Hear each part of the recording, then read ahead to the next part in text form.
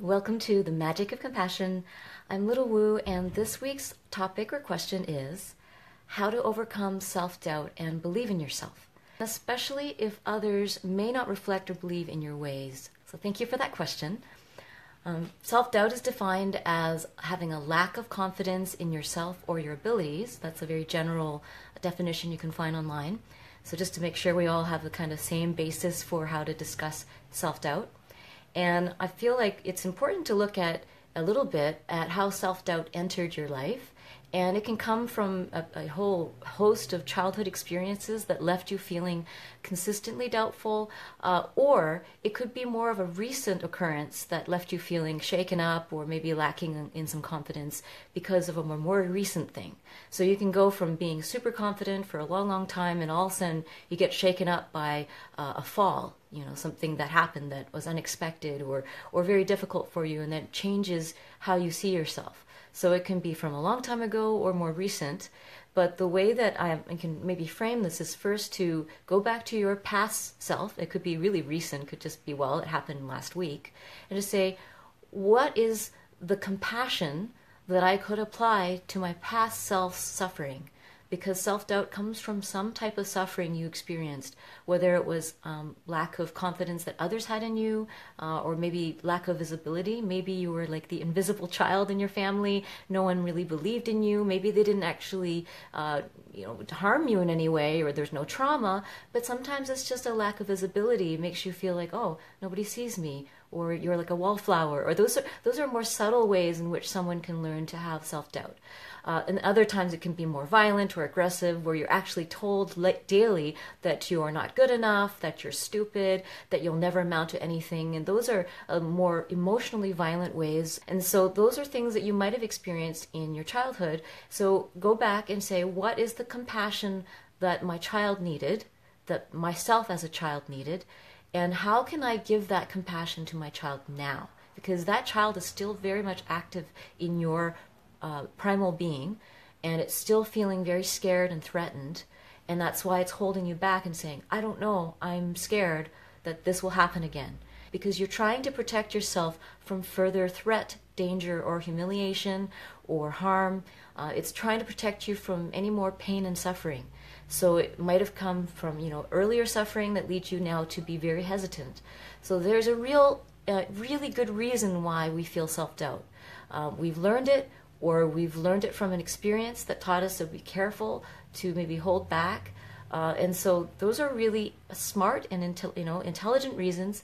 And so now you're going to give yourself compassion. Say, I am holding back because of good reasons, but now I'm going to look beyond that. But I'm going to give the compassion first. So start with the compassion and say, how can I be more loving to my inner child? And say, how can I support that child to receive the kind of love and maybe attention that it didn't receive back then, or maybe the belief that it didn't receive. And then your present self, which is where you are now, bring some compassion there and say, what am I afraid of now? What is it that I'm afraid of, and what is it that I want? Okay, sure, I'm afraid of that, but what is it that I really want? And what is this experience that I wish to create? What is it that I'm expanding into? What comfort zones do I want to go beyond? What is a life experience or a life skill that I'm wanting to acquire? Because, the self-doubt is just stopping you from learning something, from acquiring something, from doing something. So you want to build that desire in the present moment. The present self needs to be supported in that desire. So that's what you're going to focus on. When you think about your future self, you can go, and what kind of future self would I like to build? And that vision holds you and gives you courage to move forward. And then, so believing in your future self, believing in your present self, and also loving and honoring your past self's suffering and giving compassion to all three selves. And so here are 5 common thoughts that we carry with us sometimes that contribute to self-doubt, and ways to overcome those thoughts or heal and transform those thoughts. So the first one is, I don't know how to do that. I can't figure it out. So that's a common thought that will circle through our heads when we want to do something that's beyond what we've done before or go beyond our self-doubt. That thought will come, I don't know how to do that. I can't figure it out. I've tried and I still don't understand. I don't know how to do this. And so the opposite, or the antidote, or the healing agent that you can apply is your love of learning, so your curiosity. Those are two really powerful antidotes. So am I curious enough? Do I want to know even just a little bit more than what I know? Do I want to experience just a little bit more than what I've experienced? You can take baby steps, but it's that desire to learn, the desire to be curious, desire to understand things, that will drive someone to go far beyond their self-doubt. So I encourage you to focus on your passion for learning, your curiosity, and your enthusiasm for understanding yourself and the world. The second thing that often we think that can contribute to self-doubt is, it's too hard. I'm too tired. Oh, it's just too hard. We say that over and over again. And the thing is, the antidote to that thought is, it would be too hard not to try. It would be too hard to live in fear for the rest of my life. It would be too painful to not move forward. It would be too devastating to my dreams and to who I am to never explore, to never go beyond. So that would be too hard. And doing it, sure, there's going to be some tough times, but not doing it is worse.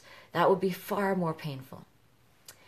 So the third thing that people tend to think is, well, what if I fail? And then after that question comes from all these images and scenarios in their head: humiliation, destruction, loss of reputation, loss of respect, loss of your home. There's all these things. What if I fail? What's going to happen then?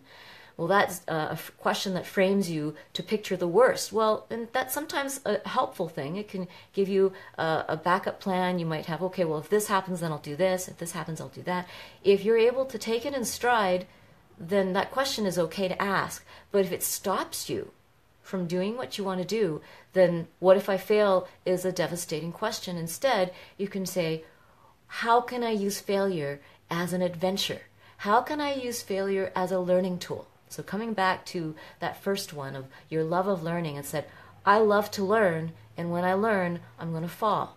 And I sometimes use the analogy of the dojo, the martial arts training room, where it's full of mats, and some places may not have as many mats, but you're expected to fall. You're expected to get up again. And that's kind of that expectation you can give yourself, that I expect that I'll fall. Of course I'm going to fall. Of course I'm going to get dirty. Of course it can be hard at times, but I will get up. And I look forward to getting up again and again and again, because every time I get up, I'm learning something. And I'm building my courage, and I'm building my skills, and it's going to take time. You kind of expect that it's not going to be perfect, and it's okay. And so that love of adventure, that love of learning will come in also to deal with your fear of failure. The fourth thought is, people won't support me, or people don't support me.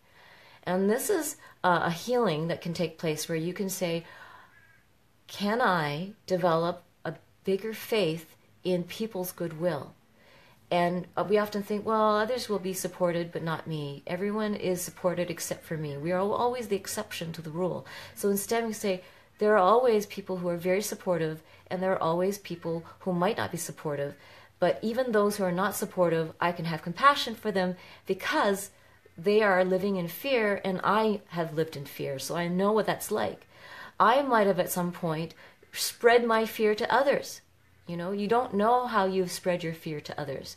Maybe in your own way you have caused other people to be afraid to move forward because of your own fear. So no matter how they've done it, whether they're trolling you, or they're just lacking in support or faith, or they're warning you not to do it, or they're urging you out of protection not to do it, doesn't matter where they're coming from. Just know they're coming from fear, and it's reasonable that they be fearful, because I don't know what kind of pain or suffering they have been through. And I don't know what kind of threat they perceive in what I'm doing. Maybe they feel threatened by what I'm about to do. Maybe they feel that their well-being is going to be impacted by anything that I'm doing, or they're worried about my well-being. And so instead of worrying about the lack of support, you're going to focus on how to be the best support for yourself and how to be very discerning about finding supportive people. They're out there. You just need to look for them. Don't keep focusing on the naysayers. Focus on the yay-sayers. Focus on those who have overcome adversity, who have a mentoring quality, who are willing to share their knowledge and their support. Look for them because they always exist. If you haven't felt it, then you're not looking for that. You've been focusing too much on those who don't support or don't have faith. So surround yourself with more people who believe in you, who support you. Even if it's just one or two people, spend more time with them. You don't need a crowd to get started. And the most important supporter that you can have in your corner is your own, your inner voice. What are you saying to yourself? Are you being supportive in your own head? And these are some of the things that we're working on with these 5 common thoughts. To banish the thought with love and say, thank you, you were there for a reason to protect me, and I understand you, but now this is the new thought that I'm embracing, and this is the new energy that I'm using to activate my life force and activate my courage and activate my compassion. The last one is very big, and it's the feeling of I'm not good enough, or the thought that keeps circulating. I'm not good enough. I'll never amount to anything. I just can't. I'm not good enough. So these are some, common thoughts that people have. It's really the most profound belief that is at the root of a lot of our lack of self-acceptance and lack of confidence, lack of self-esteem. Is this feeling that deep down we really don't believe that we're good enough. We're not good enough to breathe and eat food and take up resources. We don't deserve this, or that we're not good enough to make it in this world. We're not talented enough. We're not attractive enough. We're not smart enough. We're not kind enough. We're not doing enough. It's always not enough. And that is so destructive, that thought. Instead, you can replace it with, I have a lot of love and magic to share, and I refuse to spend another moment beating myself up in this lifetime. I refuse to keep harming and hurting and undermining and undervaluing this miracle that is my body and this miracle that is my life. And I will contribute instead to compassionate self-talk and compassionate energy towards others as well. And so that I will no longer be violent, inward or outward. And that is the kind of love that I will first practice, nonviolence, and then I will practice the next level of love, which is understanding and acceptance. And then I'll practice the next level of love, which is belief and enthusiasm and courage and action. Right? So the inner action is what you do to change the thoughts in your head, and the outer action is to take a baby step every day that is outside of your comfort zone, that is not done out of pressure to prove anything or to be more than you are, but just to enjoy, appreciate that you actually do have a lot of love and magic to share, and that you're going to take little steps to start spreading that love and magic in the world, not to prove yourself, not to validate, not to ensure that you have a right to be here, because you already have a right to be here, but because you have this love and magic to share.